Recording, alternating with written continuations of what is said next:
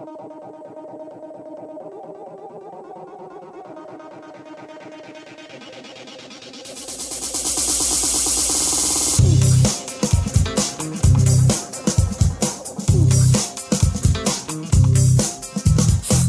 many riders, long trips are out of the question, be it family commitments or work or maybe even the pandemic.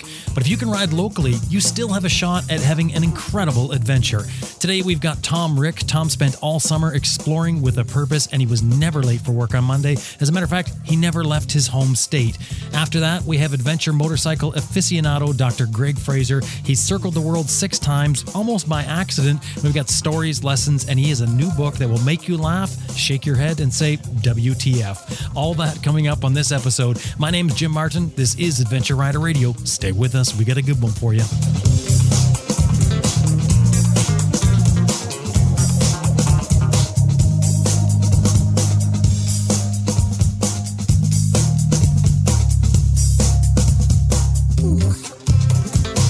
Before we get started, I want to thank these fine companies that helped get this episode out today. Best Rest Products is the maker of the Cycle Pump, the best tire inflator for motorcyclists. It'll inflate your flat tire in less than 3 minutes. Made in the USA, comes with a lifetime warranty. They also distribute Googletech filters, cyclepump.com. And Green Chili Adventure Gear offers American-made, heavy-duty luggage systems for all types of motorcycles. You can turn any dry bag into luggage using their strapping system. And of course, Green Chili Adventure Gear is tested in extreme weather and terrain to withstand the abuse that adventure riding gives it. Tough, reliable gear, greenchiliadv.com.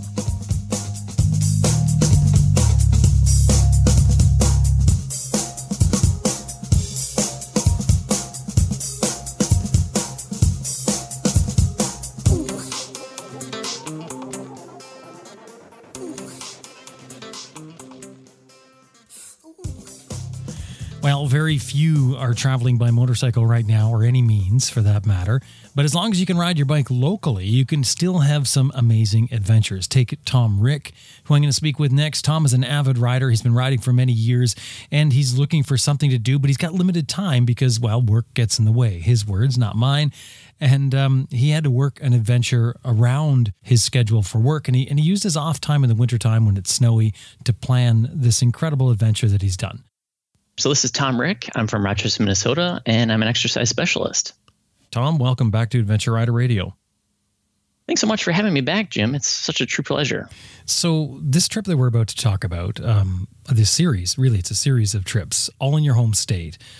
What got you thinking about, what got you planning a trip like this?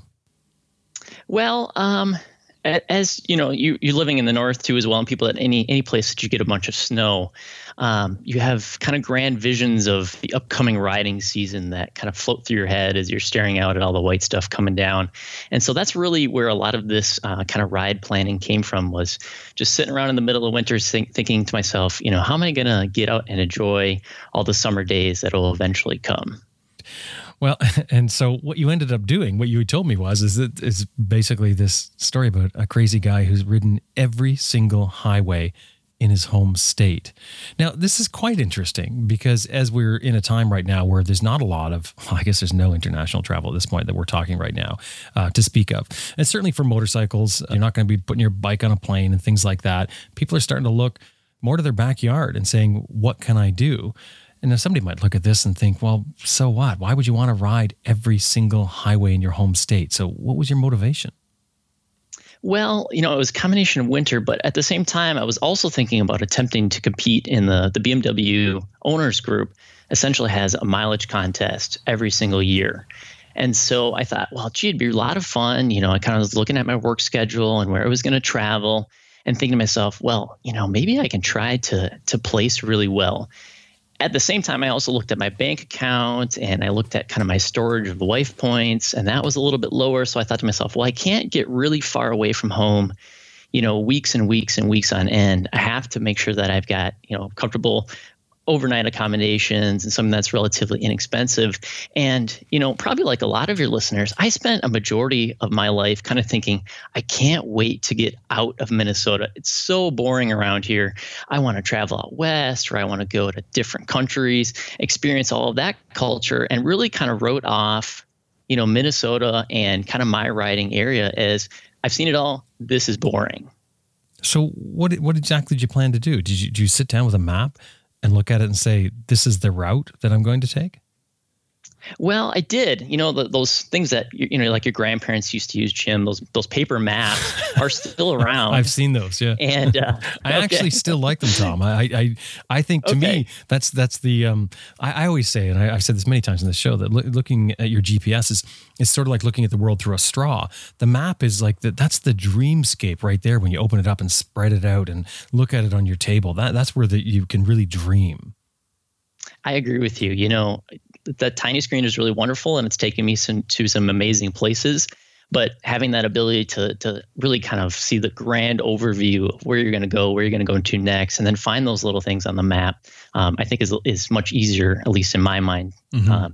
It's perspective, isn't it? It puts it in perspective because otherwise you're just looking at that one spot you're in. But anyway, so you sat down with a map. I did. And then I started kind of looking at, okay, where have I been before? Where do I want to go? And then I kind of started to look at, I remember at the same time, another kind of little challenge that had come up in some of the long distance riding communities was to take a picture of entrance signs at various states. And so I thought, I wonder how many entrance signs that Minnesota has. They've got, little signs on smaller roads that are maybe a meter by half a meter, all the way up to these kind of grand statues that essentially say, "Welcome to Minnesota." And I thought, that's kind of interesting. So, I did a little bit of Googling and realized that there was actually 64 different signs throughout the state of Minnesota. How did you find them on Google? Well, it linked to the Department of Natural Resources for Minnesota, and then they kind of went a little bit deeper. And eventually, I found out that where all these locations were. Minnesota has a nice little kind of map, and really the history behind each one of these kind of state markers. Oh wow! I didn't realize there's actually going to be a history behind this as well. Yeah. If I remember it correctly, it was started in the early kind of 1920s, and then kind of evolved all the way to the point where in the late 90s, the Minnesota state actually decided to do a contest because they were looking for new, kind of ways to mark some of these highways, and a design was kind of submitted that includes kind of the three, for lack of better terms, kind of areas of Minnesota, from kind of prairie to hardwoods to what we call the driftless area down where I'm at. So it's kind of neat to see all of those. So you're talking about signs, though, that are just when you cross the state line and come into Minnesota, right? Yep. Okay, you just briefly said about the different the makeup of Minnesota. Can you get a little more detail on that?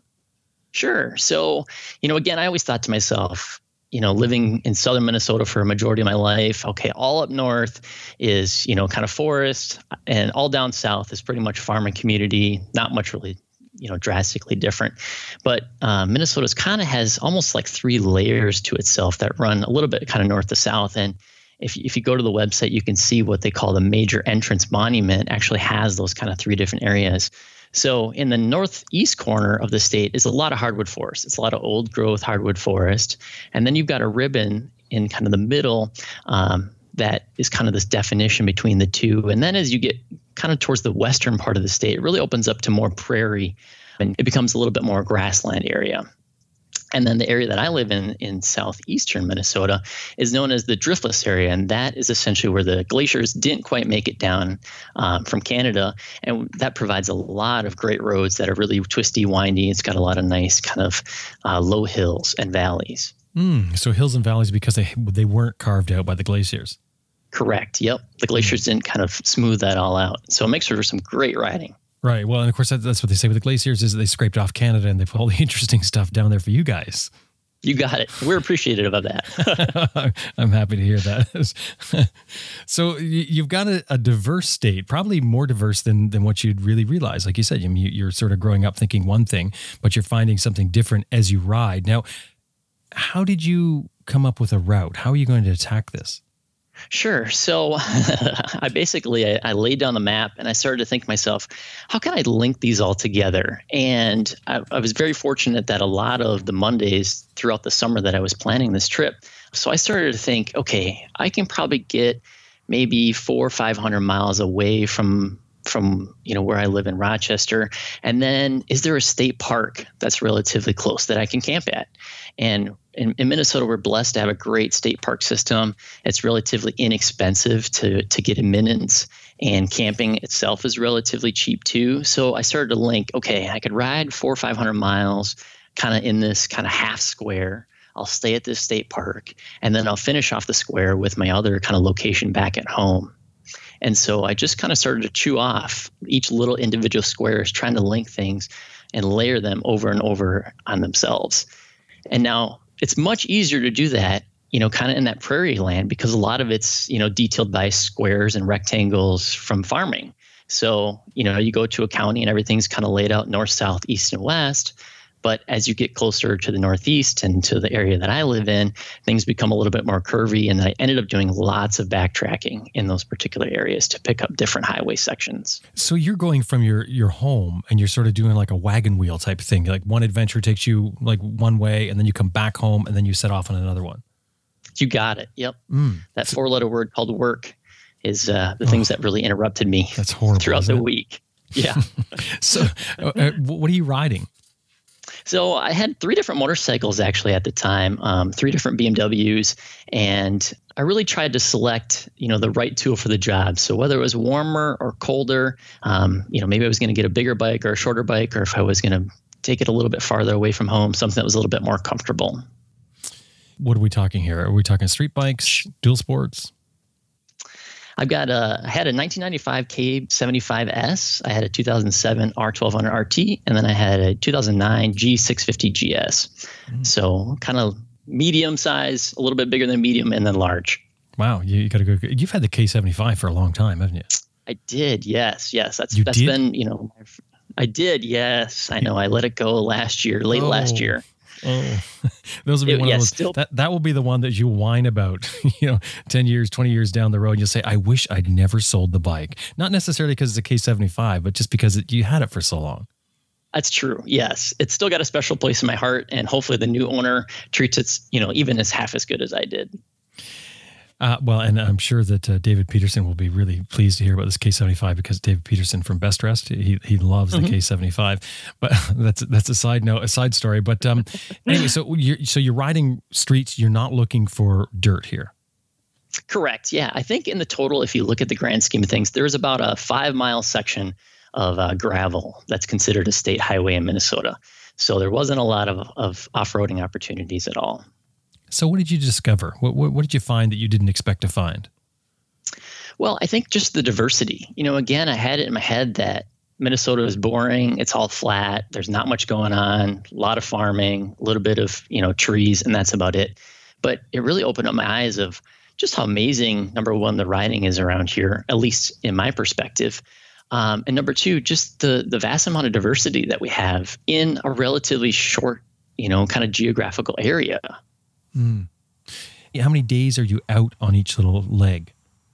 Well, I tried to say somewhere between 2 and 3 on each leg. But if you kind of average up the total mileage, and it was about 35,000-ish miles is kind of what I figured that I had spent. No way. Tracing all these roads. 35,000 miles in your home state. Yep. That's incredible. Yeah. And if you look at the total, we have, I think, the 4th largest kind of road system in terms of all of the states, or 5th largest in the nation for total road miles. So there's a lot of riding to be done here. I don't know if this was a good thing or a bad thing, but I kind of looked at how many hours it would take an individual to ride those 35,000 miles. And if you averaged 55 miles an hour, which is probably the average speed that most of these roads are at, it's about 645 hours that I spent riding that. Or 26.9 days total that I spent riding. And basically it's a weekend thing. Yep, it really was. Yeah. I would take off on Friday afternoon and come home, kind of late on Sunday. Was there any point in this where you got sort of bored and you thought maybe you're wasting your time? Not really. I had this great podcast, Adventure Rider Radio, to keep me kind of company, Bluetooth to my headset, majority of the route. So that kept me entertained. And it was really just like you're out adventuring any place else. It was, what's around the next corner? What's this little town that I've never heard of? What's it going to, really encompass, and who lives here? Why would anybody live here? And so it really at no point was I, twiddling my thumbs thinking, oh man, I've got 300 more miles to go yet today, and I'm so bored. It always kept me entertained. Well, and aside from looking for those signs to photograph, did you stop in towns and check things out? What was your mode of travel with that? Yeah, I did. I obviously had to stop for a lot of gas throughout, so that was the piece. I'm a big fan of trying to find kind of roadside attractions. So I did see, a lot of big plastic or fiberglass fish because, Minnesota is a big fishing state. So I got to see those. Every little town has its kind of little quirks. We have the largest ball of twine, in North America. I was going to say that as a joke, actually. You actually have the largest ball of twine? We do. Yep. Kind of in the middle part of the state, it's the largest ball of twine wrapped by one single individual. And it is huge. It wouldn't be my life's work, but this poor gentleman spent some many hours, probably more hours than I spend on my motorcycle. I was going to say, clearly he needs a motorcycle. Yeah. I find it surprising when you do that, when you do this sort of a micro adventure and you look around, it's surprising how much you can find in small areas. Like you go into a little town, for instance, and you'll find they have their main street, for instance, and it may be just a very, very tiny section, but it's worthwhile stopping, getting out and checking out, just like your fiberglass fish or your ball of twine or whatever it is. And this can be so rewarding for a ride. Right. I mean, you find the best little cafes, you find, the little kind of hidden gems, parks, state parks, etc. When you kind of get off the main road and venture into town. So as I said before, it didn't go off without a hitch. You did have your issues. What sort of issues did you have? Sure. Well, on the map side, there was a couple different things that I encountered. In the northern part of Minnesota, there was about an 11-mile section that I had missed. And of course, I didn't realize this till way later on into the ride, probably into August or September. And I was so proud of myself. I had pretty much done a majority of the northern portion of Minnesota, and I had kind of checked it off the list. And then my heart kind of sank as I realized I missed this 11-mile section of state road. So I spent one day riding 400 miles up to travel that 11 miles and came right back down. So that wasn't one of my better moments. Right, in terms that's of dedication. Yeah. I also had, the bikes actually perform very, very well throughout the whole thing. I never had any roadside chats with any police officers. Nothing left me stranded. Well, that's not the bike, though. That's you as a rider. Well, hopefully, yeah, right? I did have an engine bolt that also held onto the crash bar, end up shearing, basically, of course, in the middle of nowhere. And I'm riding down the freeway or the highway, and I happen to have my leg kind of propped up on the bar, and all of a sudden it shears off. My leg hits the pavement. It flings myself, kind of rotates myself up and over, and I find that my leg is now resting on the saddlebag at 60 miles an hour.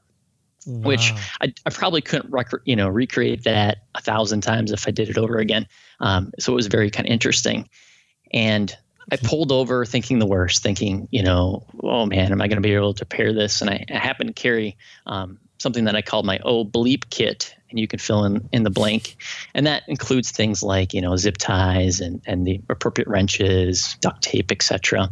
And so I was back on the road in about 4 or 5 minutes after I had kind of put this back together. But coming back home for whatever it was, 6 or 7 hours, I was thinking to myself, this engine bolt, it holds on the front part of the engine on the K75. I am going to have to drill that out. I'm going to have to take the whole bike to the dealer and have this big, kind of. Because you're expecting it to be seized. Right. Yeah. I'm expecting it, that it's not going to come out. There's no way that you could really get to it from the backside. I'm just kind of thinking, oh, this is going to be just one big headache. And then, of course, thinking to myself, how far is this going to put me back, behind in terms of mileage and cost? And I got back home, pulled all the plastic off, and I realized that other half of the bolt that had broken off had somehow worked its way out and was now, strewn on the side of the highway someplace. So I was very fortunate that I didn't have to worry about it. So it came out after it broke off, like after you had the incident where your foot went flying back. That's it. After that, it fell out. Correct. I got so lucky. And, anybody that's ridden a K75, they talk about how smooth the vibration was. So I think the engine, at least on this piece, the engine was very smooth, but maybe the rough roads in Minnesota eventually worked it out. What caused the bolt to shear off? That's a great question. I honestly have no idea. It's a relatively large bolt as well. The bike hadn't tipped over. I wish I had a better story to say, I was avoiding a bear at 80 miles an hour and I happened to hit a rock as I jumped the highway or something, but it just was probably a metal fatigue. Yeah, that's scary. I mean, it turned out great. It's just a good story to tell, but yeah, it could have been something completely different. You almost hit a wolf. I did. That was also a time when, it really woke me up. I was traversing in northeastern Minnesota and kind of in the middle of just a blanket forest. There really wasn't anything else going around there. Forest on both sides of the road. I was well away from any kind of city or town. And in the blip of a second, I see this flash that comes up from the left side of the road. That ditch crosses over right in front of me to the point where if I was maybe 3 or 4 seconds faster, I probably would have collided with it. And then, proceeded to basically run down into the other section of the road, into the ditch.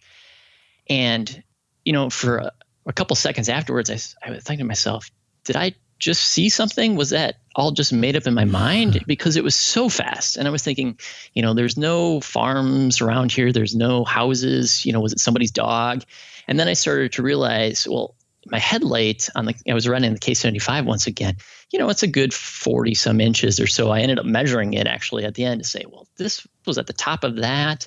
And of course, again, I went back to my friend Google and started realizing that Minnesota actually has the most amount of wolves in the 48 lower states. And only Alaska actually has more wolves than any other place. Oh, that's interesting. And so, yeah, I was thinking, well, maybe it was a big coyote or maybe it was somebody's dog. And I thought to myself, okay, after really reading up on it, I said, nope, what I saw was a wolf. And really what I actually saw was just a blur of fur, and gray at 60 miles an hour. But yeah, it was quite interesting. Rushing across the road. So this was at night? No, this was 2:00 in the afternoon. Oh, I see. Right. Yeah, and that is one of those reminders for us as riders, just how fast things can happen. And it's totally out of your control because something can be right in the ditch there and pop out just as it did there and end up hitting you. And at nighttime, that's when it becomes so much worse because wildlife is more active. Wildlife tends to be more active at dusk and dawn, but deer in particular get sort of habituated to the sides of roads. And I always say with deer, one thing you want to watch as you're coming up is the position of the deer. If the deer is facing the road, if it bolts, it's going to bolt in that direction. If it's got its butt towards the road, if it's going to bolt, it's likely going to bolt in that direction. So it's a little safer to go by the deer that's facing away. But if that deer is facing the road, whatever it is, whatever the animal is, that's when you really need to pay attention. Absolutely. And we have a high population of white-tailed deer here in Minnesota as well. And I probably could have counted, but I probably saw hundreds of deer throughout the rides. Very lucky that I never really got that close. I did have one that just was trotting along the road in northern Minnesota once again for probably 150 yards or so, and I'm honking my horn, traveling at maybe we're going 2 or 3 miles an hour, saying "Get out of my way!" One thing I've always, you also find, at least with whitetail, is they always have friends. So if you see one, there's probably more that are along with it as well. Yeah, that's a very good point. And that's what I do. The moment that I spot a deer, I'm looking for the other deer that are with this, because you can bet that one has others that are standing around. So yeah, very good point. You were camping on this trip, were you? I was, yep. So I tried to stay kind of doing this as inexpensive as possible, as most people do when they're out adventuring. So I spent a majority of my time in different state parks throughout Minnesota. How did you end up having one all to yourself, a state park? Well, it's actually the smallest. If you look on the state map of Minnesota, there's one state park it's just right off the road in northern Minnesota, kind of outside of the town called Baudette. And it's the smallest state park in Minnesota as well. So I had pulled in, and there was actually a couple other campers there at about 7 p.m. or so, kind of set everything up. I went to the local gas station, got a couple things, filled up the bike, and then came back. And for whatever reason, at 9 o'clock, my fellow campers decided they didn't want to spend the night, so they packed up and they left. That could be kind of unnerving. It was a little bit. Yeah, I'm not going to lie. I did go back to double check to make sure that I hadn't missed any signs about, there's a large activity of bears or anything in the area. And so, yeah, I wouldn't say I slept really well that night, but I did get a little bit of sleep. So, Tom, you have ridden every single mile of every highway in Minnesota. Correct. Yep. So, I mean, the only one that would have done it before you, and it probably wasn't one person, would be Google. That's probably true. Yeah, when they went out and mapped everything. Yeah. I'm sure there might be some Minnesota Department of Transportation individuals that have probably logged, a significant amount of miles, but I'm not sure that they went to every single road like I did. Wow, that's incredible, and what a great way to make up an adventure, and stay close to home. Work within your boundaries. As you said, you've got work to deal with during the week. You've got your weekends free. So instead of thinking that you can't do a trip that's interesting, you spent, what was that? Was that a full summer? Yep, it was a full summer. So I think I started in the middle part of April and then ended in the first part of November. Yeah, what a great way to do it. And you didn't get anybody to go with you, though. You're by yourself? Yep, I was by myself a majority of the time. Every once in a while, my wife would come along. Most of the time there was ice cream or a breakfast involved. But pretty much it was by myself. What do you mean? You're bribing your wife to go on the bike with you? I don't like to call it that, but enticing maybe. Is there anything else that you wanted to tell us about this story? Just basically that, again, I spent a majority of my life kind of thinking adventure was far away. And after doing this ride, I thought, well, you can still have a great adventure and still be relatively close to home and show up to work on Monday morning. So don't discount yourself, even though it might not feel like you're doing thousands of miles of traveling halfway around the world, but you can still have a lot of fun and see a lot of great things close to home. Well, Tom, that's great. Thank you very much, because you've inspired me as well, because it gets me thinking now, hey, I can do something like this right around here. And this is, like I say, a time when I think we can all use some ideas like that. Tom, great to talk to you once again. Thank you very much. And thank you so very much, Jim. Appreciate it.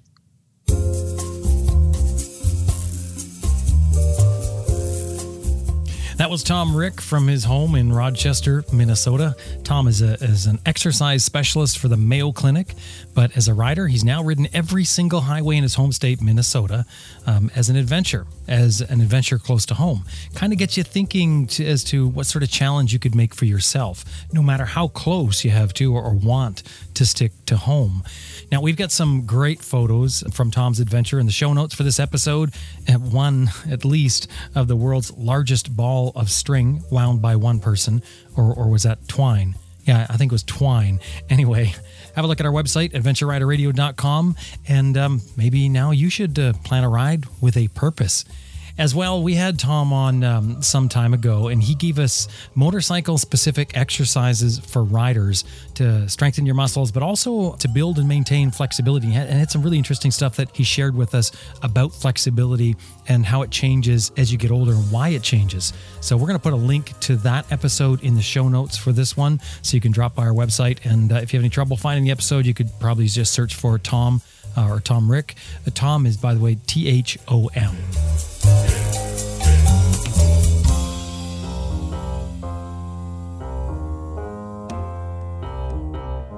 We're going to take a short break so I can tell you about a couple of things. Stay with us, because when we come back, 6 times around the world, a lifetime of adventure motorcycling, some advice, stories, and more. Stay with us. So yesterday I'm standing out holding my bike up, balancing it actually is what I was doing. I was taking Jimmy Lewis's instruction from one of our rider skills segments a while back when he was talking about balance and walking around and balancing your bike and really working on the fine details of it. And while I'm doing it, because you're just standing there with your bike and it's not running or anything, I'm looking around my bike and thinking, my bike's showing a lot of signs of wear. There's a lot of spots on this that, well, say adventure happened here is, I guess, one way to say it. That's my way of saying it. But the one spot that doesn't is my IMS foot pegs. The part that probably gets beat, well, maybe not the most, but darn close to being the most. Well, maybe the most. Well, when the bike gets dropped, not that I drop it, don't get me wrong, but when it does, it's, the pegs take a slamming. When I cut too close in by rocks or going into some tight stuff, it's the pegs that take some slamming, and it's those pegs that look the best. But it's not looks, it's performance. IMS foot pegs keep your feet where they're supposed to be. They support your feet in the way they're supposed to. And why? It's no surprise. IMS has been around for 40 years, I think, something like that. It's always run by people who are heavily into motorcycles, and they're heavy in the race industry. So they know what they're doing. And they've been doing it for a long time. Since 1976, I think, is the date they started at. They make a full full line rather, of adventure motorcycle foot pegs. No matter what you ride, you should be able to find something for most bikes. You have everything from a large platform with the ADV1 and ADV2 pegs right on down to smaller pegs with more aggressive teeth. And foot pegs are in my opinion, it's going to be one of your best improvements that you make to your bike. IMSproducts.com is the website. Anytime you're talking with them, let them know that you heard it here on Adventure Rider Radio. IMSproducts.com.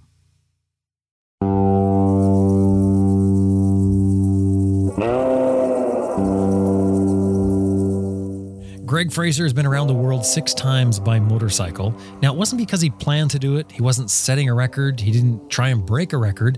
But as a true adventure motorcyclist, or maybe traveler, it's because it just happened. It just turned out that way, that he's been around the world 6 times. During that time, he's also been a writer and an author of motorcycle books, really for the past 50 years or so. Written numerous articles, countless articles, really, and I think 16 or 18 books or something like that. So today he's got some stories, maybe some advice, certainly some lessons on adventure motorcycling that he's experienced over those years. And he also has a new book out. We're going to talk about all that coming up.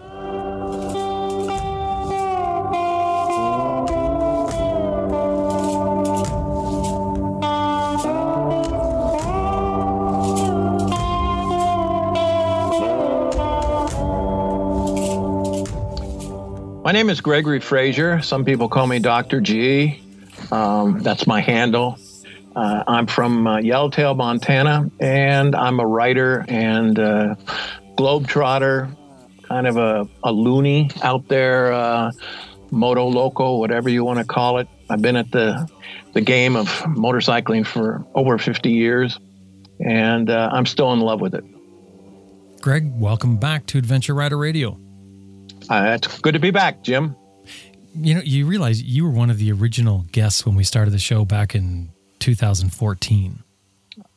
I think I was told that when I was down in South America. Some guy had listened to one of the early shows and said, "Hey, I just listened to you on Adventure Rider Radio podcast." Yeah, it's been a long time, and I know we've had you on since then. You said Dr. G is your handle. What is? Are you really a doctor? I'm not a physician. I tell people I've got a PhD on the survival of the roads around the world. But by training, I'm an economist. Oh, so you have a PhD as an economist. You didn't buy it on the internet. I should have bought it on the internet. I could have bought something more exotic. It's true. You could have went for the medical one, but that has to get you in trouble, though, being called Dr. G. I mean, if there's some sort of medical emergency and somebody says, "Hey, we've got Dr. G right here." I'm gifted in that I could probably perform a roadside surgery with my Leatherman, given a very limited field, maybe a hangnail removal, maybe a circumcision. Right, so you've got some skills there. That makes sense. Hey, you said you've been into motorcycling for 50 years. What got you into riding? Escapism. I wanted to get away from my parents and the Quaker institution they had boarded me in. And where does that switch to becoming a writer, like sort of making it a profession? Well, now I went down a different road. I went down the road of academia, and I was a corporate pooch for a number of years. I still got the suits hanging in the closet with the monogrammed French cuffs and the ties and the tie clips. But after about 15, 20 years of that, I said, there's got to be another way to get through life. And so I stepped out of a very comfortable life of the corporate world with the expense account and new car every couple of years and the home mortgage, and decided to become a writer, journalist, and adventurist using 2 wheels. Okay, but why motorcycles in particular? Well, motorcycles had become my number one goal in life. I loved them. I raced them. I restored them. I bought them. I sold them.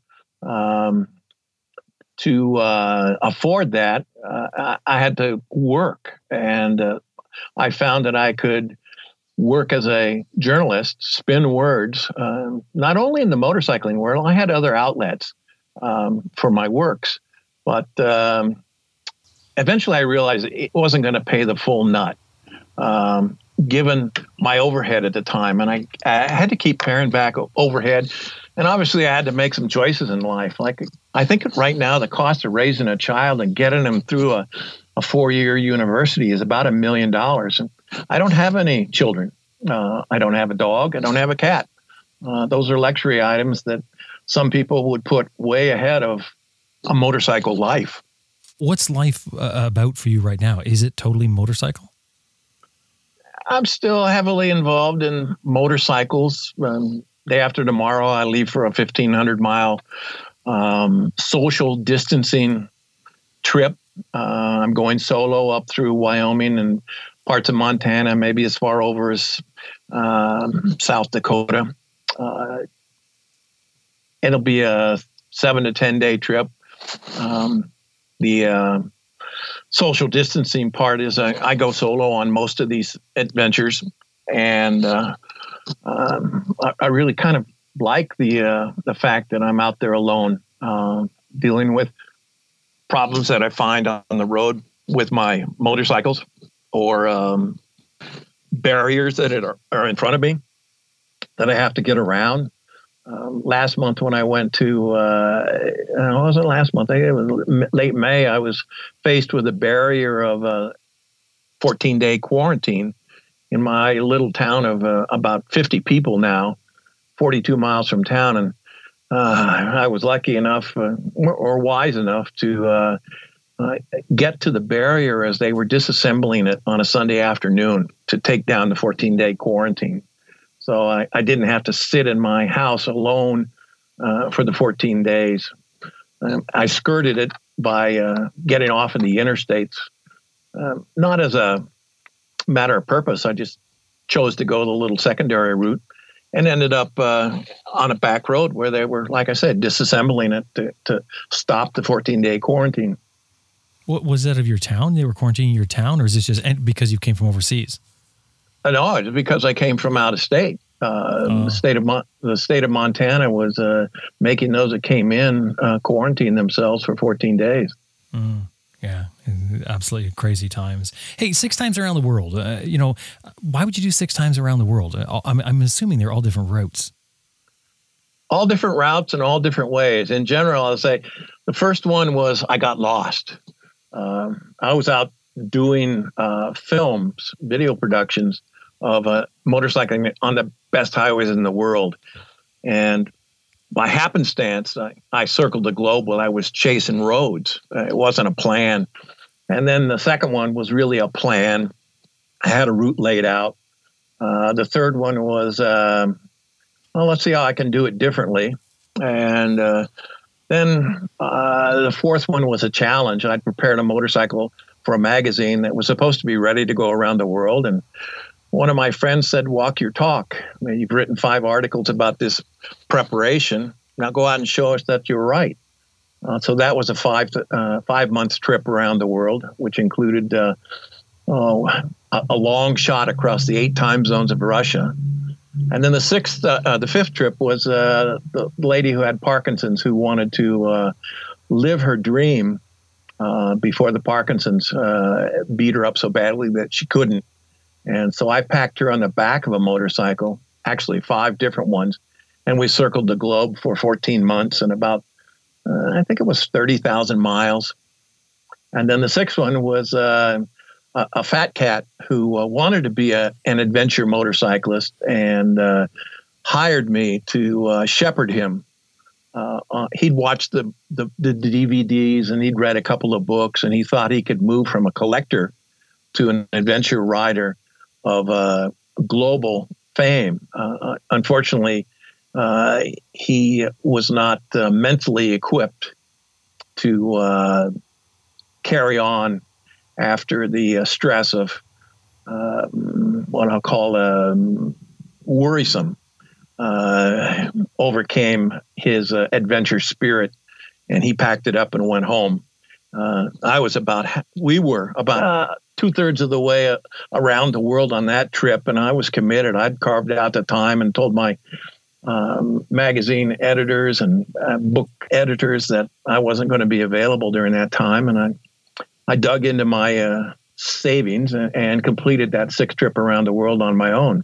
So there's the 6th trip in a real quick nutshell. So this guy that you just talked about now, he's in this latest book that you have. Not by name, but some of the articles were based on my experiences with him. The book that we're talking about is Adventure Motorcyclist Frazier Shrugged by you, Dr. Gregory W. Frazier. What is it? Describe the book. The book is an esoteric book about how adventure motorcycling is perceived in the 21st century. Let's start with the recognition that motorcycle riders have been adventuring since the first guy threw a leg over that wooden job that they built in Germany. Carl Stearns Clancy and his buddy started on a trip around the world in 1912 on a one-speed, 7-horsepower, 4-cylinder, 1,300 cc Henderson motorcycle that didn't have any front brake and had no suspension. His adventure took him 10 months and about 20,000 miles around the world. So the adventure of circumnavigating the globe or leaving your soft comfort zone of Kansas has been in the spirit of motorcyclists for well over 100 years. It's morphed. And the concept of the book, Adventure Motorcyclist, Frazier Shrugged, was to take a look at how it's perceived today and how we've been looking at it for the last 35 years as I have as a columnist that was hired to give my opinion on adventure motorcycling, whether it was out of country or in country. But those early motorcycles and the early motorcyclists, actually, even including Ted Simon, they weren't really motorcyclists as we look at it today. They were more, I guess what I'm trying to say is the motorcycle was more like a tool back then, and now it's become something else. Clancy certainly wasn't a mechanic, and Ted readily admits neither was he. They were tools, and I look at them as tools in my toolbox as I've made these trips around the world. Maybe a more sophisticated tool, obviously much more expensive in a relative sense, depending on your choice of motorcycles. One of the chapters in the book is what is today the best choice for the adventure motorcyclist or the adventure motorcycle. I have one chapter called the ultimate adventure motorcycle. I have another one entitled the best round the world adventure motorcycle. And then another chapter about big motorcycles versus little motorcycles. They're all tools, and depending on your outlook and your budget, you can afford the top of the line tool, or you can go the budget route. I've done both. The options today, it's a wonderful, wonderful sphere of options that we have as adventure motorcyclists in the market today. It's just a matter of money. You can enter with a brand new adventure motorcycle at about the $5,000 US dollar price range on a brand new, pretty well equipped motorbike. And then you can go up to the, let's say, $25,000, $30,000 range for an adventure badged motorcycle. That said, as discussed in the book, you really don't have to buy an adventure badged or adventure marketed motorcycle to have an adventure. My first adventures were on a 305 Honda Superhawk. That's 305 cc's. That's not a big motorcycle in today's world, American world of motorcycle adventures, models. And I had wild adventures on a 1945 Indian Chief. Now, that was never marketed as a adventure motorcycle, but I look back on those trips I took and adventures I had and said, that definitely was an adventure motorcycle. You mentioned motorcycles. I mean, we talk about that a lot on this show about any motorcycle that you love is going to be the bike for you. I mean, you've got friends that have ridden. Dave Barr, for instance, riding a non-adventure motorcycle. He had a lot of challenges to overcome with that ride. So certainly any bike will do if you have the enthusiasm. But you said like the book is sort of talking about where motorcycling is, where adventure motorcycling is. It's a collection of essays though, isn't it? Because each chapter is a story in itself. I think it's 84 chapters or stories. They were culled from opinions expressed over a 25-year period about this niche of adventure motorcycling. And all of them were published at one time or another, but some of them became dated. So with the help of a really great content editor, Paul H. Smith, who's the senior editor for ADV Moto magazine, he and I sifted through a lot of old stuff, rejected stuff that was columns or essays that were really not applicable to today, and came up with what's in the book, which is about 350 pages, 84 chapters, if you want to call them, looking at and laughing at myself and others, and some of the experiences that we've had in this niche as it grew from a very small niche. I think when Dave made his trip around the world, the word adventure motorcycling was very seldom used. It was travel and motorcycles. Today, and one chapter I devote to this, there's an immense amount of marketing put behind the word adventure to sell us on the concept of adventure.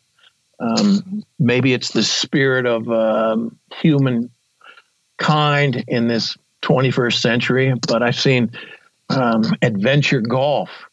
I've seen adventure dollar shopping at the Dollar General store. I've seen adventure gardening. In our motorcycle niche, they sell adventure underwear, adventure gloves, adventure helmets, adventure boots, to hook us on the concept of adventure as it's morphed from a high-risk pursuit to more of a meet your dream. Well, that sort of was what I was saying when I'm talking about the motorcycle being a tool, because, you're talking about like when Dave Barr went, the motorcycle was a tool for travel. It was you traveling with a bike. The bike, I don't know, as it really mattered that much back in the day, but now adventure motorcycling has become, I think, more about the bike and the gear. Well, there's certainly the idea of I've got to look like the adventure motorcyclist that many motorcycle travelers want to have. The joiners, whatever you want to call them, want to have that image that they project, that they're the kerosene breath, iron rider out there pursuing adventure through the jungles or deserts or over the mountains of the world. That look is what a lot of us buy. And I've been subject to it. I've purchased, in my book, I purchased a box of 6 bolts that were marketed as adventure bolts. And that word adventure was on the package, and then underneath the plastic cover that held the 6 bolts, they had the word Dakar. And I forget what I paid for them, $2 or $3, and I took them out and I looked at them. Jim, there was no jingling of my jimmies when I held them that indicated these were adventure bolts. They were simply bolts. It's true. I mean, you come across things that are packaged up and two things side by side, and one's the regular version, one's the adventure version. Of course, you're going to spend the extra money and get the adventure version, but very likely you're not getting much difference. No, a bolt is a bolt. It may be hardened or maybe metric or something unique to it, but I really couldn't. I bought it out of interest. What is an adventure bolt? And I found out it's just a bolt. You cover a lot of things in this book. You mentioned somebody already that I would say dissed in a way, because you're mocking him a little bit, the collector who went on the trip and decided that he wasn't going to go any further. Do you ever worry about that with the book? Because I read through here and I know, I don't know the guy's name, but I know who you're talking about when you referred to him just now. He is going to read it and know exactly who he is. You ever worry about that? No, not really. Remember, the columns have already been published before. So the context and the personalities and it's all been vetted. I don't worry about, he can't argue with my opinion of him rabbiting home to Kansas. That's my opinion. He ran like a rabbit. And it really was not him. I've had others that have cashed out and said, no, I can't do it. I don't have it. I thought I did. I watched the DVD. I thought I could be like that. And I really can't afford it, or I can't face the stress. I was with another fellow one time on his trip across Europe and Russia. When our first day into Russia, he experienced what I consider to be a minor mechanical problem, but to him it was a stress factor that he couldn't deal with for the rest of the trip across Russia. So he turned around and went back to his home in America. So what were you doing? You guiding trips at that point? At that point, he stepped up and said, I will pay for you to get me across Russia. And I guaranteed him that I would get him across Russia, even if he died in Russia. I would burn him on the side of the road with my gasoline and send his ashes back to America from west to east. So he would have gone across Russia. But our deal was he was to pay for all the expenses for us. And there were actually three of us. He paid for another fellow that's kind of like his psychologist, his fellow traveler that he's comfortable with. Let's look at some of the stories, give people an idea of what's in the book. What would be one that would jump out to you that you could tell us? I always liked the one about when I met Hunter Thompson the first time. First you're going to have to start by because not everybody's going to know who Hunter Thompson is. That's true. Dr. Gonzo is from my era. Probably the Generation Z today won't know who he was, but he was a wild man. The Rolling Stone magazine had him on the masthead for years. I think it's a sports editor or something like that, but very famous, way out there journalist who had an inclination towards motorcycles, and made himself famous as a writer, journalist in his niche, which was gonzo journalism. He lived up in Aspen, Colorado, and I ended up volunteering to take a motorcycle battery up to his place with a buddy of mine, and that was the first time I met him. He walked out of the house. We were parked. We were just pulled up, and I'd gotten off my 47 Indian Chief that I thought he would think was pretty cool, given who he was. And my buddy was on a K75 BMW. And I was carrying the battery up to the front porch where his assistant was standing. She'd said, "Oh, yeah, Hunter's asleep now. He's not available. Just leave it on the porch." And it was like 2 or 3 o'clock in the afternoon, and he wasn't asleep. He stumbled out the front door, and he was carrying this cannon. Hey, it wasn't a 44 Magnum. It was like a 50 caliber Magnum. He was obviously drunk. He was stumbling, and he was waving this gun around saying, "Hey, can't you guys read the bling, bling, bling sign down there at the entrance to my place? Get out of here, you autograph seekers, you scum," and yelled at us. And I put the battery in the back porch and on the front porch and started to back up. And my buddy tried to hide behind the windscreen on his K75, which is about 6 inches by 10 inches. And he backed up. I got the Indian turned around, and Thompson standing there looking at us. And he comes off the front porch as I get my Indian rolled around, and I kick it once, and it didn't start. And I thought, oh, I'm dead. He's going to kill me. And he looked at my Indian, and he said, "Nice Harley." And to this day, I don't know if he was spoofing me or couldn't tell the difference between an Indian Chief and a Harley Davidson. But it started on the second kick. I put it in gear, and my buddy and I met down the road. And he was shaking, and I was shaking, a mile, 2 miles away from Hunter's place. And my buddy said, as he lifted up his face shield, he said, "I told you last night we should have taken drugs before we came all the way up here to meet Thompson." Thompson's eyeballs were coming out of his head. And I said, well, okay. Maybe he stuck his finger in a electric light socket or something, but he was definitely on something. But it was an adventure. Why? Because he has a reputation of being a wild guy? You ever looked a 50 caliber handgun? Well, that's in hindsight. If you didn't expect to see that, you probably wouldn't have taken the battery. No, he was it was definitely not a planned adventure to be looking at the barrel of a gun. Funny enough, I met him about a week or two later in the bar, the Jerome Cafe, the Jerome Hotel in Aspen. I was up there on another project, and I was at the urinal in the men's room, and it was a one urinal men's room.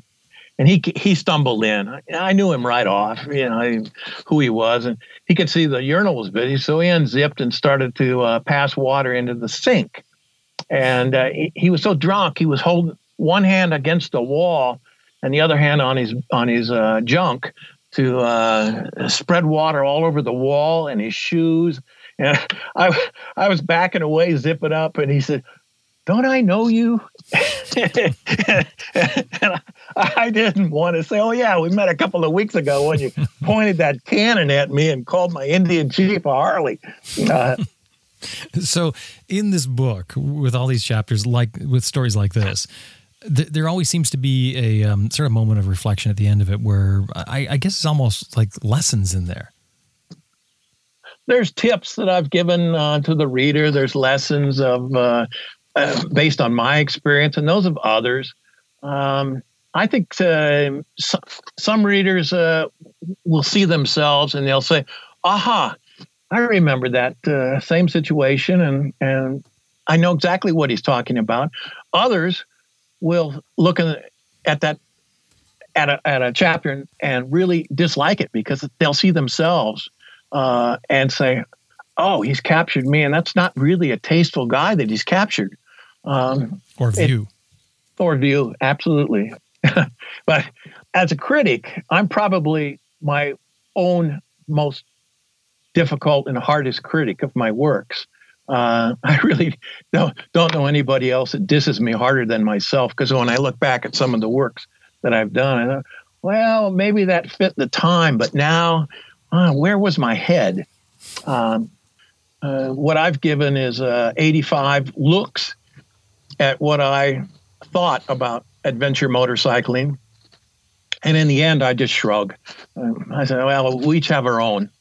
But this is how I saw it at certain times over the last 35 years. Well, one of the chapters was about, you talked about a guy who did some research and into the inability of people to rate themselves accurately. Can you talk about that one? That was a Cornell University professor, and it's called the Dunning-Kruger effect.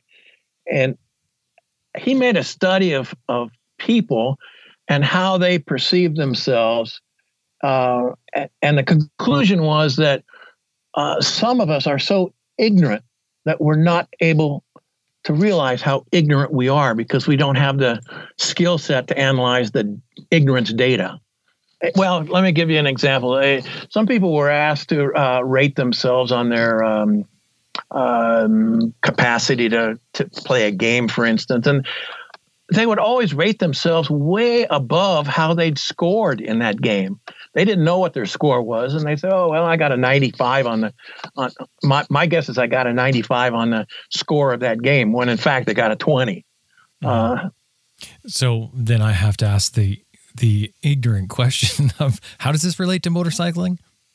Well, there's those of us that think we can be an adventure motorcyclist like the collector. And he was so ignorant of what it was to be out there that once he faced it, Jim, I could smell stress on him every day. It oozed off of him. He was fine in America, but as soon as we hit Colombia, his fear factor went into the red zone. And he was so afraid of what was out there. He'd read a book about some guy being captured in the jungles, and he was sure that that was all of Colombia. He was so ignorant of the fact that that situation, whether it was true or false, had taken place years before. And we were staying at the Marriott Hotel in Bogota with security guards, but he would only venture around the block, and he wanted to get out of Bogota and out of Colombia as quickly as we could.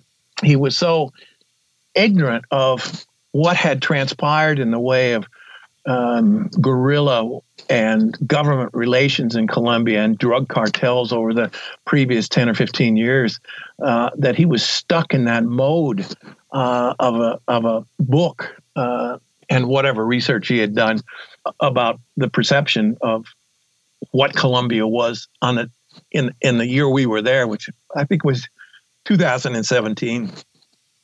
This also goes into other areas of motorcycling, though, too. I mean, I think you said it's called Dunning-Kruger effect. It's the same thing you find where somebody overestimates their ability with cornering on the street or maybe with riding off-road. It's all those type of things. And as a matter of fact, according to what you were saying about this research it's kind of everybody, isn't it? Yes. I think we all want to think that we're more than we actually are. And that's why I say I laugh at myself every morning, Jim. I look in the mirror when I'm shaving and I laugh and I say to myself, "You're still here?" You again? Yeah. Look back at me. I just laugh. I never expected in the pursuits that I followed, which was motorcycling racing, for instance. I remember when I started racing, my instructor, I'll call him my mentor, my adopted father, said, I'm not going to waste any time on you if you have fear of crashing or dying. You're going to go out and you're going to race motorcycles. And to race motorcycles, these factors aren't supposed to be part of the equation of winning. And we're going to win motorcycle races. And after 2 years, we did win motorcycle races successfully. But the fear factor had to be removed from the equation. Which is not something we want to do for regular riding. And I think that's why this, again, that's why I was saying about with the chapters, they sort of have a point, some sort of life lesson in there. This chapter in itself, to me, talks about our overestimating our skills, be it on the road or be it off-road. And it's sort of a precautionary tale that we're all susceptible to this. You've got a chapter on adventure advice, which caught my eye because you called it adventure. So give us some of that advice. Well, quickly, number one, I think is you have to be prepared for whatever is going to be thrown at you. It's not I want to take the example of like the adventure touring package that one of my friends was sold. He thought that this was, as marketed, going to be the adventure of a lifetime. When he came back, he said, I could have done that on my own. I didn't need to pay the $6,000 to go do that. And it was because he'd underestimated his ability to survive outside of his culture of Kansas, for instance, versus once he got out of Kansas, he realized, hey, I can do this. Being in Peru wasn't that tough, or going through Canada, Mexico, for instance. A piece of advice would be not to be afraid of the barriers, but try to manage in your head before you get to the barrier, what you can do. You also talked about some of the common things that people worry about. I think getting lost was included in there, breaking down. Some people worry about those things to the point where they don't go. I've reached a point in my life where I kind of enjoy dealing with the barrier of being lost. You know, if you're not on a time clock and you don't have a destination, being lost can be a lot of fun. And breaking down? Again, I kind of strive on the ability to fix it, to get on down the road. I don't like to break down, but when I've broken down, even hurt myself significantly, I've always managed to crawl on down the road or get down the road. That's why I say I look in the mirror every morning and laugh. You're still here? I remember when I broke my leg in the middle of the Navajo reservation. They used that photo on the cover of that book about my adventures around the world, and how I call it how I became a motorcycle adventure junkie. But I was out there on a sand track with no cell phone, no sat phone, no partner, about 20 miles from the nearest, I think it was 10 miles to the next telephone. And when I fell down, I broke my leg, and I knew it was broken. And I sat there for an hour waiting for somebody to come along, and it didn't happen. There was no, even if I'd had a cell phone, I don't think there was a cell tower that would connect, because at the trading post that I passed on the way into Gallup, New Mexico, they had payphones on the wall for people to use with calling cards. I think it's remote enough, but I managed. It took me about an hour to offload all the stuff on my motorcycle and get it upright, and then pack it up again with a broken leg, and then get myself on the motorcycle and on down the sand track. But it was a challenge, and I look back on it now and said, okay, I can see where I screwed up that day, but had I known that was out there, I probably would have done it anyway.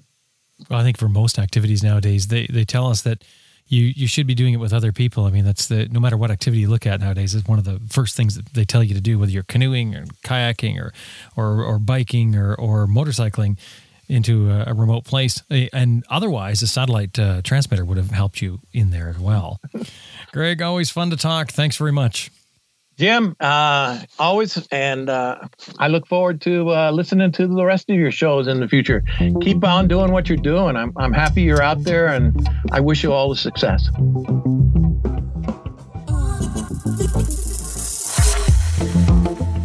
That was Greg Frazier, or Dr. G as he's known, from his office in Denver, Colorado. Now, much of what we were talking about today is in Greg's new book called Adventure Motorcyclist Frazier Shrugged.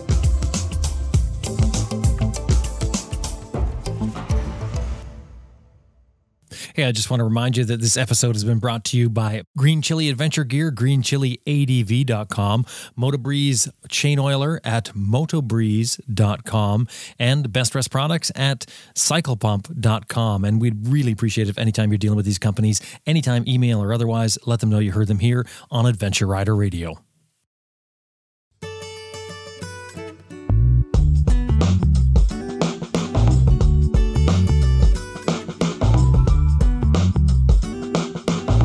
Well, that about wraps up another episode of Adventure Rider Radio, and we sure hope you enjoyed listening to it as much as we did making it. Special thanks to our producer, Elizabeth Martin, and of course to you, the listener. Thank you very much for being a part of this. Hey, if you have any ideas for shows or you've got a story yourself, we would love to hear from you. Drop by our website, adventureriderradio.com, and you'll find a spot there to submit your ideas, submit your stories. We would love to hear from you.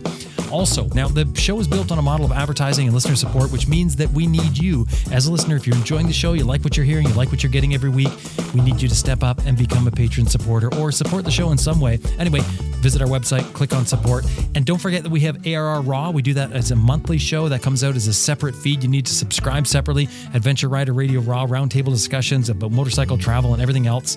So drop by our website, adventureriderradio.com, and see what we've got. Now, don't forget to look at the show notes for this episode. We've got links in there where you can get Greg Frazier's book, and we also have the pictures of Tom's story. Drop by the website, adventureriderradio.com. My name's Jim Martin. Now it's time to get out there and ride your bike if you can do it. Thank you very much for listening. Talk to you next week.